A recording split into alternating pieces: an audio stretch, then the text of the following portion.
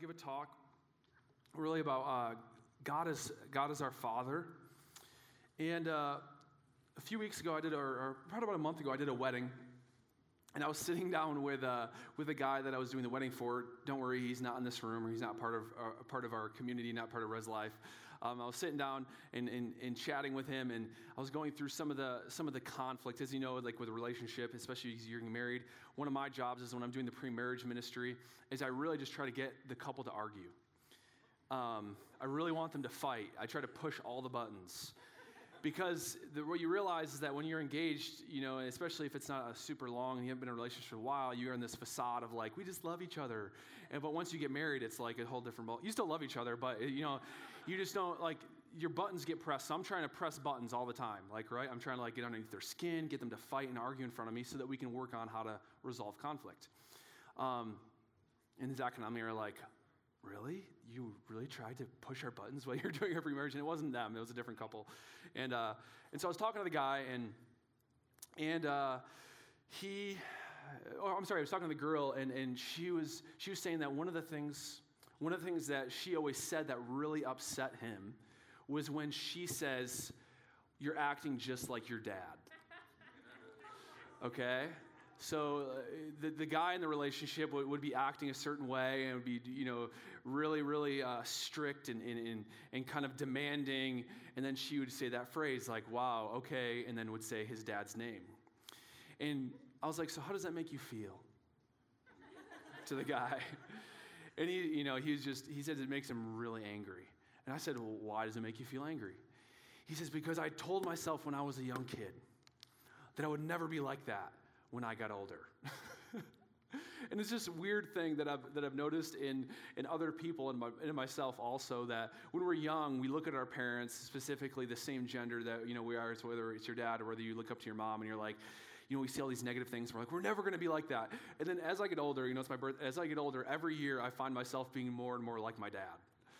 It's like, even though you say I'm never going to be like your dad, you always end up, or maybe for Abby, it's like, every year she ends up being more like, her mom. And it's not like you have to be like them, but often whoever your parent is, especially the same gender, you often replicate their behavior, their values, and maybe their nuances, and maybe even their body language. And I think it's just so funny how it's interesting to see how, as I age, I act more and more like my dad. I have you could say the nuances, even sometimes the body language. Something that we always give my dad a little bit of a hard time for is he can sometimes repeat himself, like when he's telling a story. But then so we give him a hard time, but I often will catch myself all the time repeating myself. So like tell a story, and then I'll tell a description of the story, and then I'll say the same exact description of the story again, and then I'll say it again in another way, and then I'll be like, dang it. Like, dang it. I'm doing that again. And it's just a small thing, but it's just an example of how we often tend to act like our parents. And I love my dad, who was here a few months ago when he spoke at Access. He's an amazing man of God. I look up to him so much. He's a lot of the reason where I am, and a lot of the health that I have as an individual and my relationship with God is due to the love that he's shown to me, the role model that he's been, and the prayers that he's prayed over me. And some of us, as we look to our parents, some of us it's a good thing because we have godly parents and they live for God, they treat us well, they loved us. For others, their parents are kind of mediocre, not mediocre in their value, but more mediocre in how good of a role model they've been to us. And some of us have really poor role models for parents. And some of us even didn't grow up with role models. Some of us didn't grow up with a dad. Some of us lost our moms. Some of us have grown up with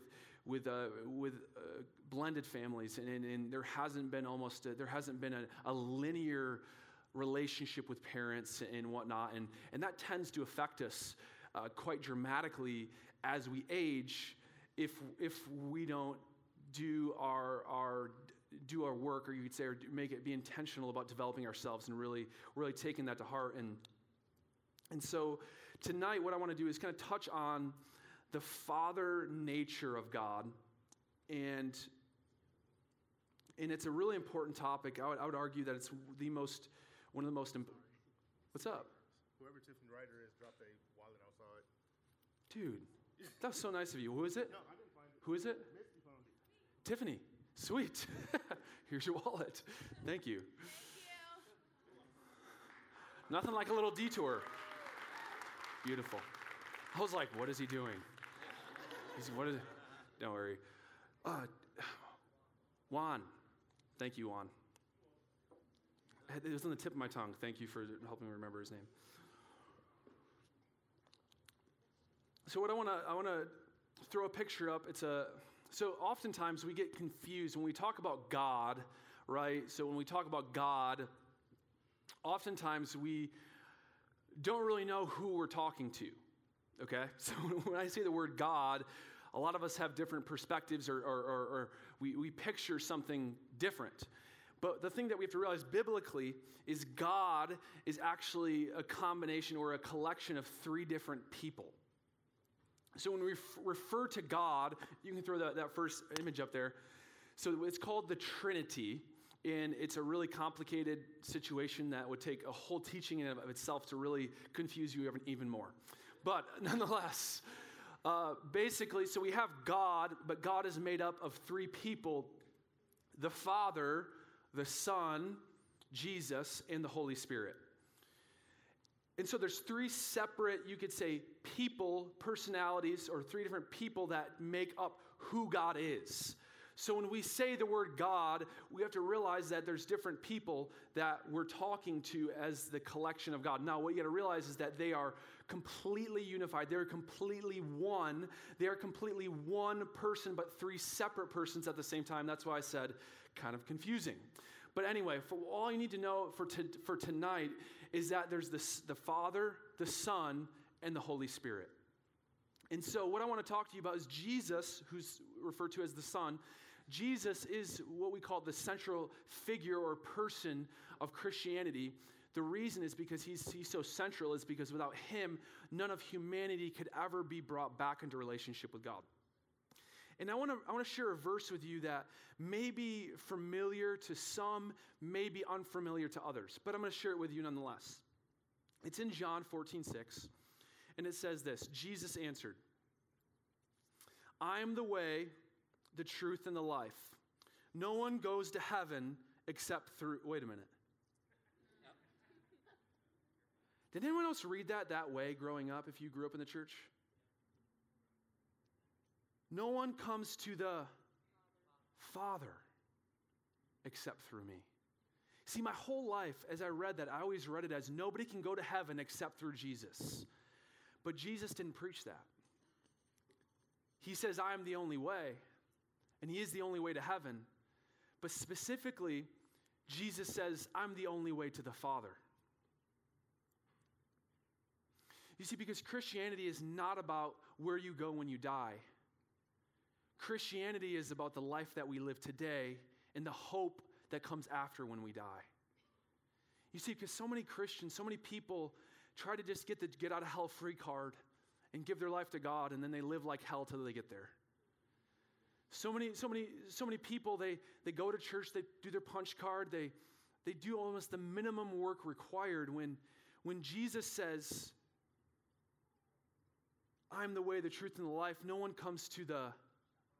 So Jesus' his life mission was to connect humanity to the Father.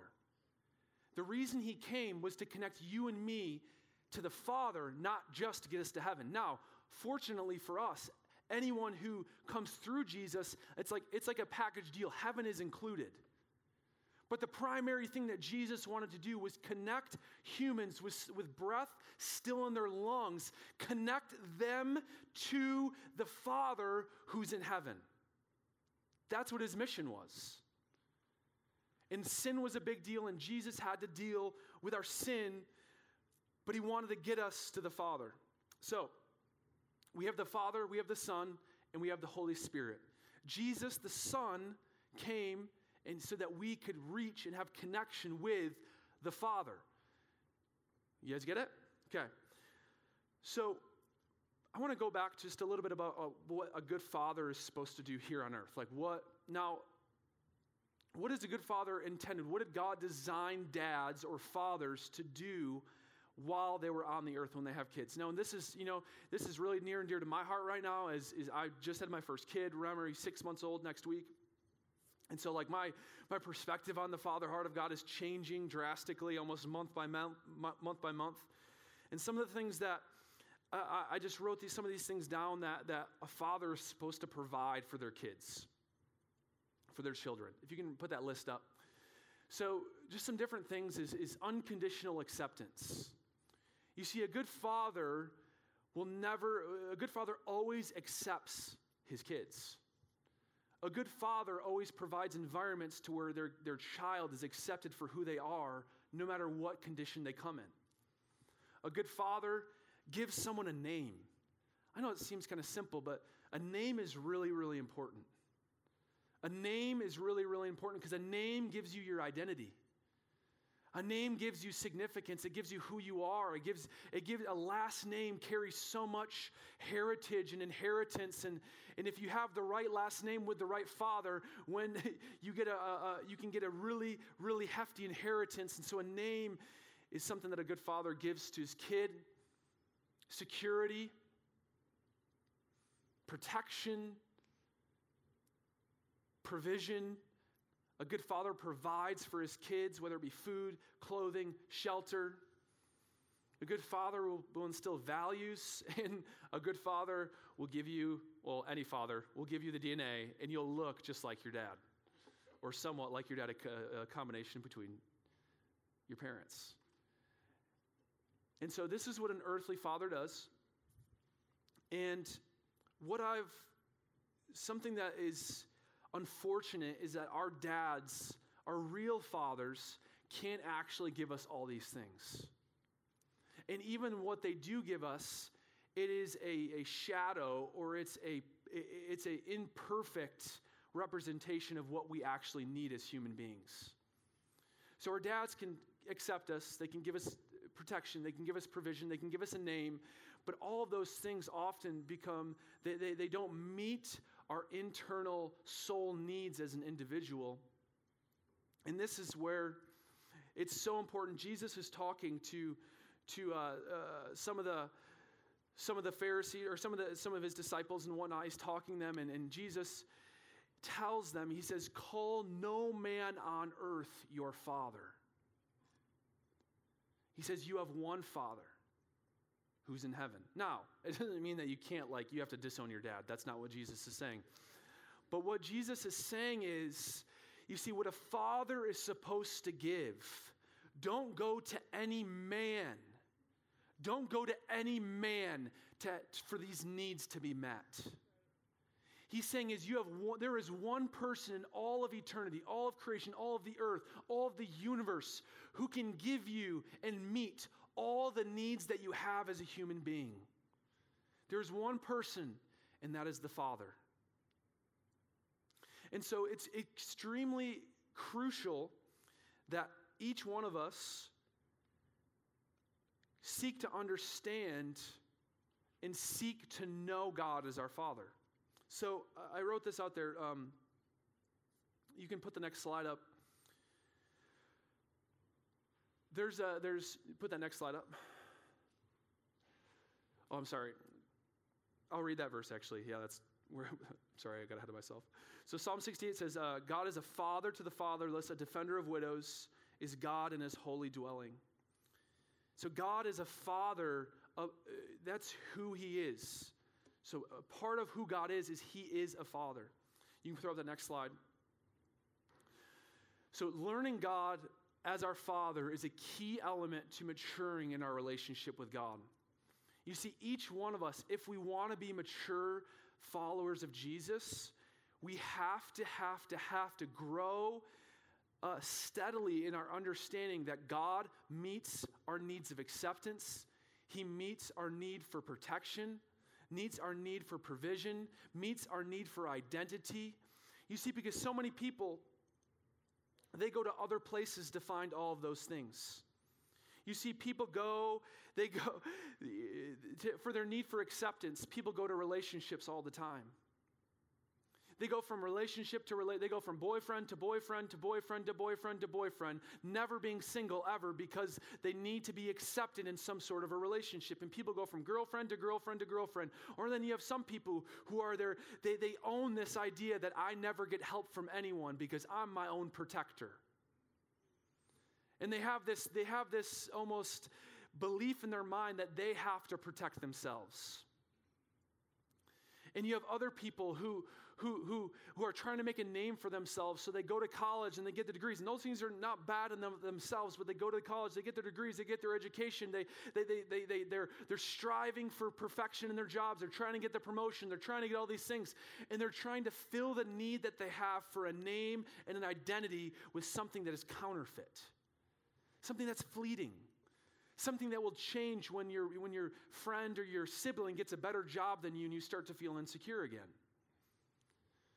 And you see, the world is looking to fill the needs that a father is supposed to give through artificial means. And now, I'm not here to bash anyone who does that, because the reality is that's kind of human nature.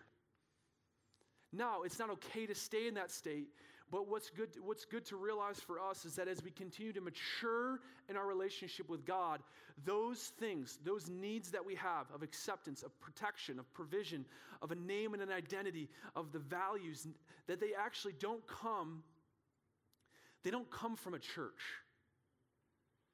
They don't come from your family. They don't come from your job. They come from one place. They come from the Father, who is a spirit, who is love, and it comes from a place of having a relationship with Him. And so many people try to fill that need with religion. And so they go to church so that they can feel significant, they can feel acceptance, and they can feel all these things. So they come to church to try to feel that, but in reality, it's really this spirit-to-spirit connection that is the only thing that truly sustains you, so that when hell or high water comes, you may be a little bit like this, but you know that God's your Father and that He will protect you and meet every need that you have according to His goodness. So I'm going to read with you, throw up that next slide. So learning God as our Father, but here's probably the more difficult part. Because I think some of us can understand, make the mental assent to say, okay, God's my Father, I'm His child. But this is probably the more difficult part, is learning how to be a child of God is a key component to maturing in our relationship with God. So I kind of think of this, whenever I think of this concept, I often think of the movie Shrek, okay? You remember when Shrek and Fiona, and she's the ogre, and Shrek comes back to the palace, and they're eating dinner, and Donkey's at the dinner table. You know that scene. And Shrek just has no idea how to be in the presence of royalty. He has no idea table manners. Shrek has no idea how to behave. And oftentimes, that's how I feel we can be. That even though we come to Jesus, we get saved, we give our life to Him, we still are stuck, and we're like, now what? And so learning to be a child of God is one of the key elements to maturing as a Christian. Now, how do we learn how to be a child? We have to get in the Word. There's numerous scriptures and different directives of what a child of God does, what a child of God doesn't do, and what a child of God values. And that's your job as an individual, to grow that relationship and broaden your understanding of what it means to be a child. So for the rest of the time, we're going to be in Galatians 3. And if you want to flip there, if you have your Bibles, you can flip there. It'd be really good for you to read it yourself. Galatians 3:23. So I'm going to read a passage, and then I'll pause, and I'm just going to keep reading throughout. So it says, before the coming of this faith, we were held in custody under the law. Now, the law is just referring to an Old Testament or a way of relating to God previous to Christ. Locked up until the faith that was come would be revealed. So the law was our guardian until Christ came that we might be justified by faith. Now, justified is a fancy word that means just as if you never sinned. So we're made just as if we've never sinned by faith, by this faith that this is referring to. Now that this faith has come, we are no longer under a guardian. So I'm going to keep reading in verse 26. It says, so in Christ Jesus, you are all children of God through faith. Through faith. For all of you who are baptized into Christ Jesus have clothed yourself with Christ. So what's important here is I want to pause and point out in verse 26. It says, so in Christ Jesus, you are all children of God through faith. Through faith.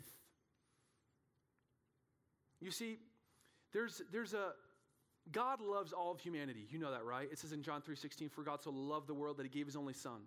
And it says in Timothy, it talks about how God wants all men to be saved. That God loves every single person. Every person has God's heart chasing after them. And he desperately desires them to be in a relationship with him. But there's something special that happens when we get saved, where we get adopted into God's family.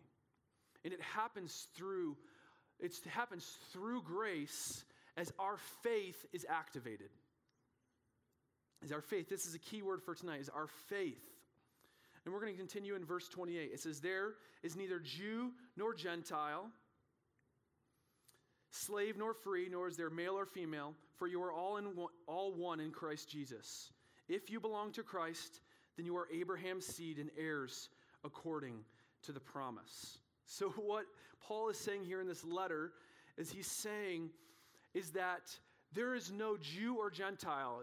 There's no African American or Asian. There's no male or female. There's no Korean or Caucasian. There's no Scottish or Italian. There's no Spanish or Mexican. There's no any. You see, because in Christ we are all one.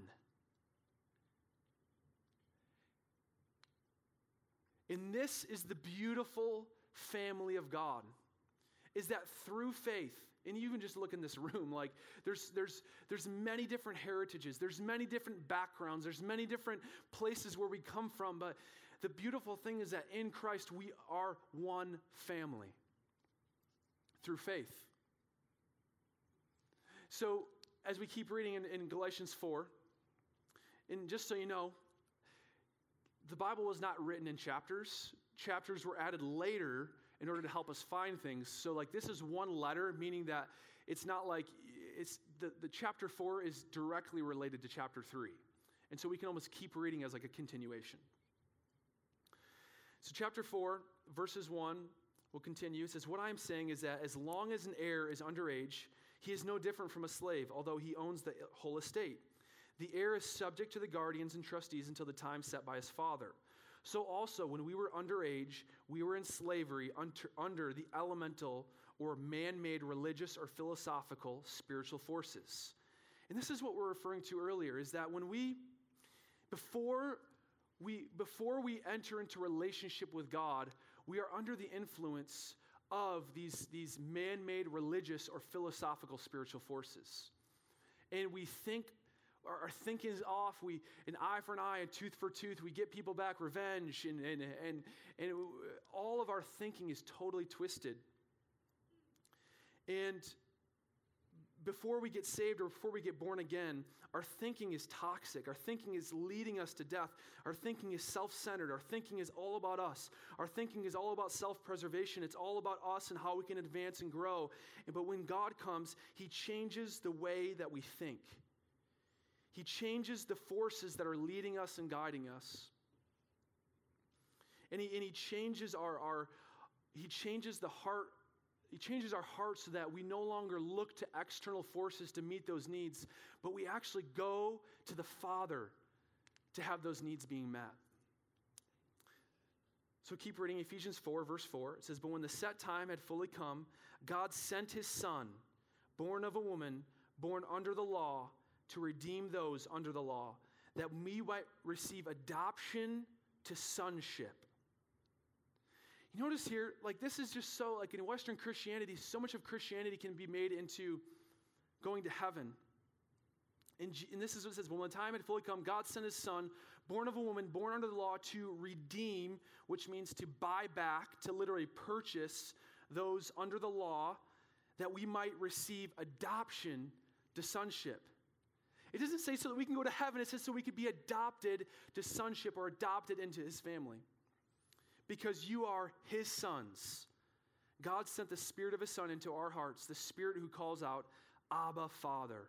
So you are no longer a slave, but God's child. And since you are God's child, God has made you also an heir. And this is just the amazing story, or this is the amazing truth of Christianity, the amazing truth of what Jesus came to do, which was to adopt mankind and humankind into his family. So that we no longer had to be orphans. We no longer had to be have to be left to ourselves to have our internal soul needs met, but we can actually go to a loving Father, a kind and benevolent Father who is close to the brokenhearted, who is a father to the fatherless, a defender of widows, who wants to fight for you. He wants to be with you. He wants to love you. He wants to embrace you. He wants to cry with you. He wants to be and change you and change all of us from the inside out so that we look just like him. In Genesis 1, it talks about how we're made in the image of God. But when we sinned, before we come into a relationship with God, we're made in his image, but the image was broken. It was disfigured because of sin. And what Jesus came to do was to actually clean up that sin so that we could be made in his image again, so that we could have connection and we could actually look just like our Father in heaven. Now, does that mean that we are going to be perfect? I'm looking at a room? Probably not. I'm looking at myself. Definitely not. But there is this invitation from God to us that he wants to invite us to learn to be his kid. Not to be the Jacob, son of Bernie, which is my dad's name. You're not called to be the son of your... Yes, we need to honor our parents, but to go on a personal journey to learn how to be his kid. And I'm going to tell you something. It takes intentional effort. Because the world is drawing us to be children of culture, to be children of what's popular, to be children of political agenda, to be children of all these different things, of immorality. And God's calling us to be his children, but it takes intentional effort. So I'm going to go to Matthew 6, and this is where we'll close. I'm going to go to Matthew 6. Jesus' disciples came to him one day, and they said, "Teach us how to pray." Can you imagine, like, they'd been with Jesus? Can you imagine being with Jesus, and then, like, so you're with Jesus, and you're like, you just matter Peter and John, right, are next to each other, and they're like, "Hey, Peter, do you know how to pray?" And Peter's like, "John, oh my gosh, you're such an idiot. You're hanging out with Jesus. You don't know how to pray? You don't know how to pray."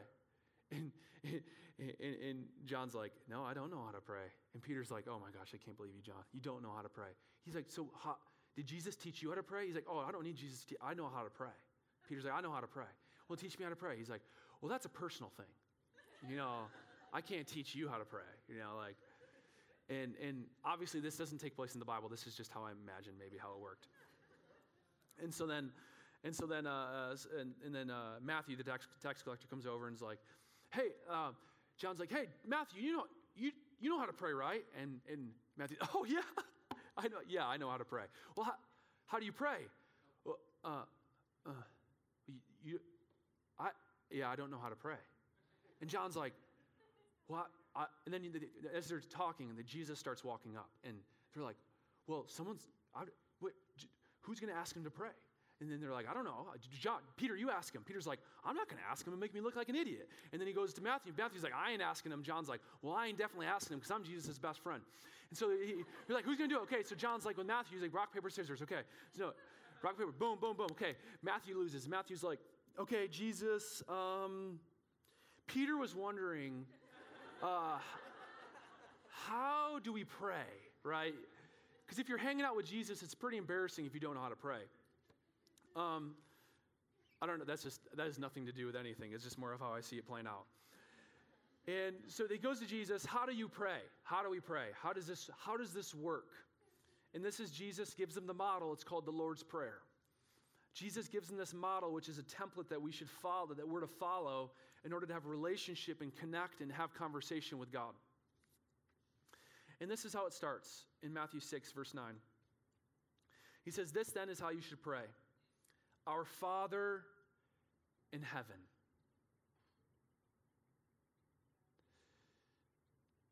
And what you have to know about the Jewish people is God was known as the God of Abraham, Isaac, and Jacob. What you have to know about the people of Israel is that Abraham was their father. You know the song? Father Abraham. Okay, don't sing. Okay, stop. I sing that to Remmer like every night, so I'm annoyed by it. What you have to know about the Jewish people is that Abraham was their father. What we have to understand about the Jewish people is that God, who God was the God of Abraham, Isaac, and Jacob. He wasn't a personal father. He was a benevolent and merciful God, but he was always someone else's father. And so we are so familiar with this passage because even at Granville High School, we said the Lord's Prayer before every football game. He says, our Father. And I can imagine the disciples are like, what? Wait, I'm supposed to pray our Father? And Jesus' life mission, like I said in the beginning, was to connect mankind to the Father. To connect mankind, man and womankind, to connect all of humanity to the God of love, of mercy, the God of forgiveness, and the God of creation. He says, this then is how you should pray. Our Father in heaven. And my observation of most people, unfortunately, is that most people have no idea how to pray. Most people have no idea how to connect with God as a father and how to view themselves as a son or a daughter. And so what I want to do at the end of this, to close this message, I want to take about 7 minutes. And I want to go to a time of personal prayer that I want to lead us all in collectively. And the reason why I want to do this is because I want to give you a model that you can take home with you. I want to give you a model that you can use every day so you can start learning that God is your Father. Because me telling you that He's your Father will never be enough. See, because we have to go in a place of faith. We have to go into a place of hunger and desperation and say, God, I need to know you as my dad. I need you to fill my life. I need you to meet the need for acceptance so I stop going from relationship to relationship. I need you to fill my need for protection so I can stop being a control freak. I need you to fill my need for identity so I stop running and giving myself to different things that I know are destroying me. God, you see, because God will meet you in the place of He'll meet us in the place of our hunger. He'll meet us in the place of our faith. And so what I'll have us do is just simple instructions. I'm going to invite everyone to stand up, okay? Now, some of you are going to be able to stay in your seats. Some of you, I'm going to ask you to spread across the room. I'm going to ask you to stay on the front, in front of the tables. So you can go over there in the corner if you want to sit on the ground. You can come up here in the front of the stage.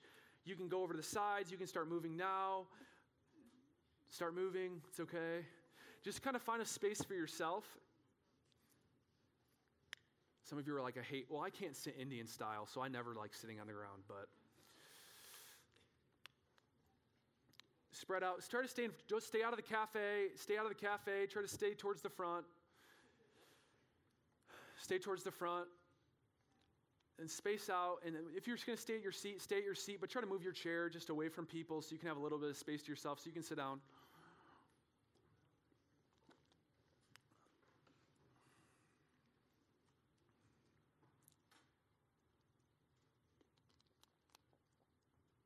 So, it's going to be pretty simple.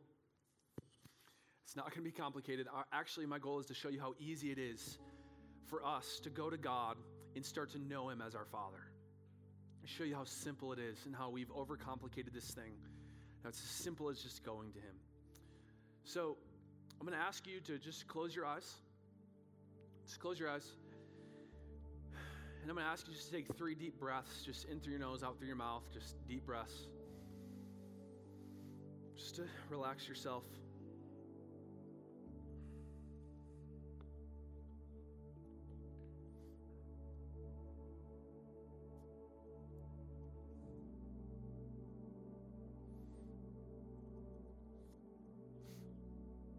Now, I'm going to be giving some instructions for what to say.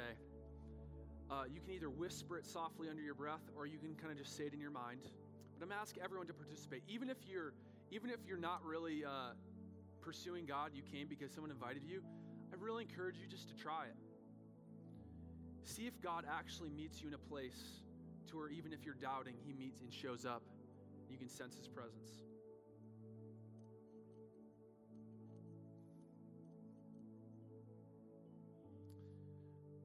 So remember, Jesus is teaching His disciples to pray, and He just says, start off by saying, Our Father. So with your eyes closed, I just want you just to say, God, I thank You for being my dad.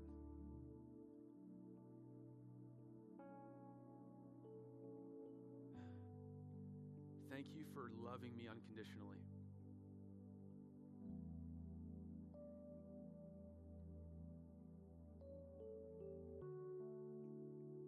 Say, Father, You know me better than I know myself.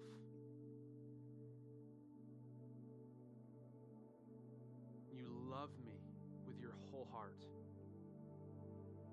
Just thank You for loving me.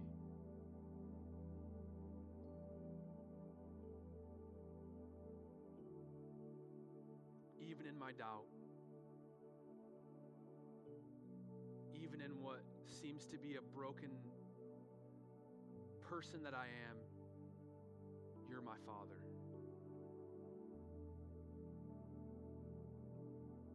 Thank You for loving me.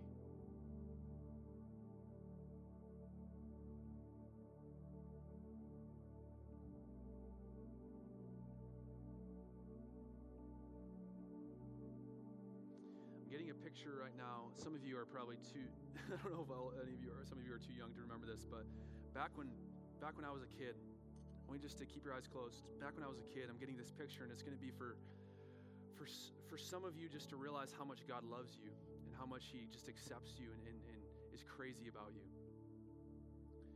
Back when I was a kid, my dad had a wallet. You know the big fat wallets? You know, the ones that like make your dads have back pain? You know what I'm talking about? But the reason that my dad's wallet was so thick is because he had the picture little spots for pictures of your kids. So my dad always carried pictures of us around. And what I'm getting what I'm sensing is that some of you, God is showing you a picture. Just use your imagination. That God is your Father and He's carrying your picture around.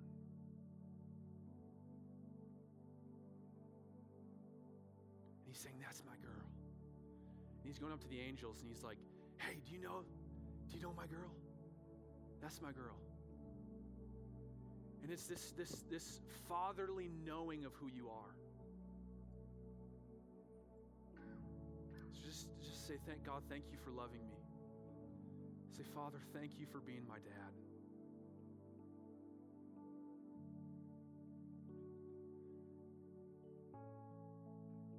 Father, thank you for accepting me for who I am. Thank you for protecting me even when I didn't see it. God, thank you for being my provider for all these years.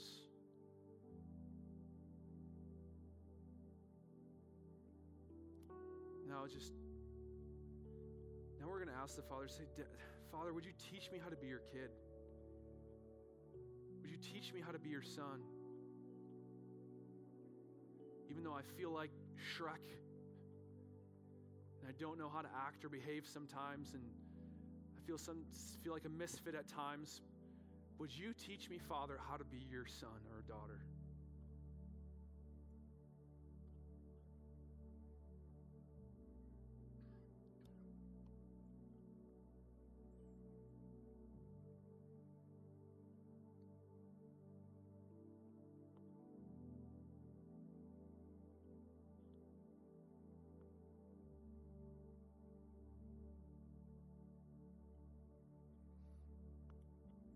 There's a verse in the New Testament, it says, and Jesus says it, he says, if you've seen me, you've seen the Father. It says, if you've seen Jesus, you've seen the Father. And so many people question whether or not God loves them.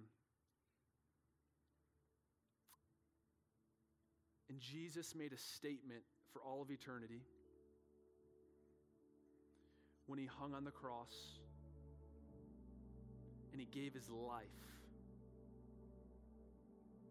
for every person that would ever live. And what the Father was saying through the life of Jesus was that you're worth it. I love you. And I want to change your life from the inside out if you'll let me. So I know a lot of us in this room have a relationship with God. A lot of us in this room have been on a journey in a relationship with God. But I want you just to, in your own thinking and in your own way, ask God and ask the Father, not that there's levels in Christianity, but just to make your relationship with him even more real than what it is. Whatever state you're in, just express that to him in your own words.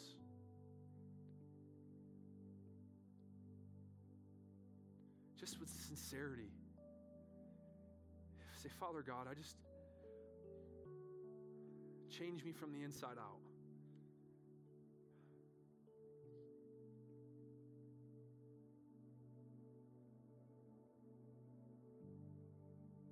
Just thank you for loving me. Change me, God. Change me, Father.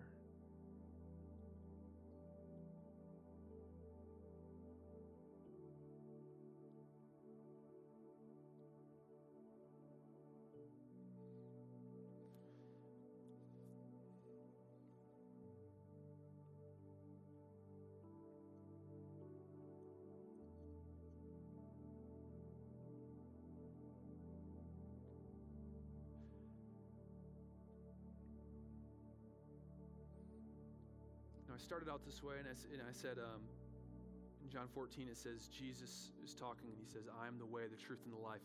No one can come to the Father except through me.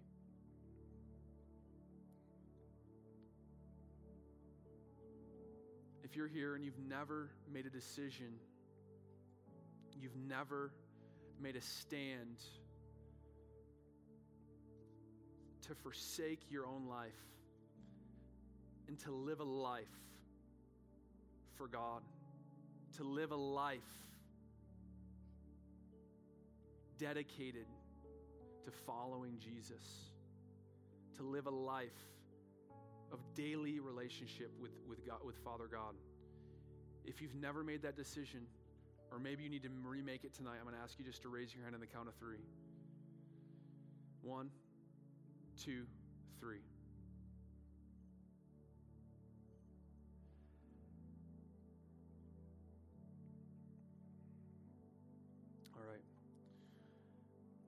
Would everyone just Would everyone just stand up? Would everyone just stand up? Just grab the hand of someone close to you. And we're just gonna kind of pray to close as a family, as a community. Was that easy? Was that like easy enough? You see how easy it is to connect with the Father? How simple it is just to go to God in prayer? And that's the thing that I truly believe will change us, is daily connection with the Father. Daily connection with his love for us. So with everyone, would you just raise your hands up, just in a posture of just victory? And so just say, God, thank you for loving me. Thank you for my brothers and sisters in this room. I pray that you instill a hunger in me.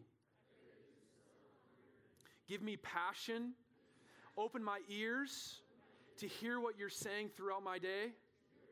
Open my eyes to see the work that you're doing in my life. And would you open up my heart to receive your love and acceptance like never before? In Jesus' name, amen.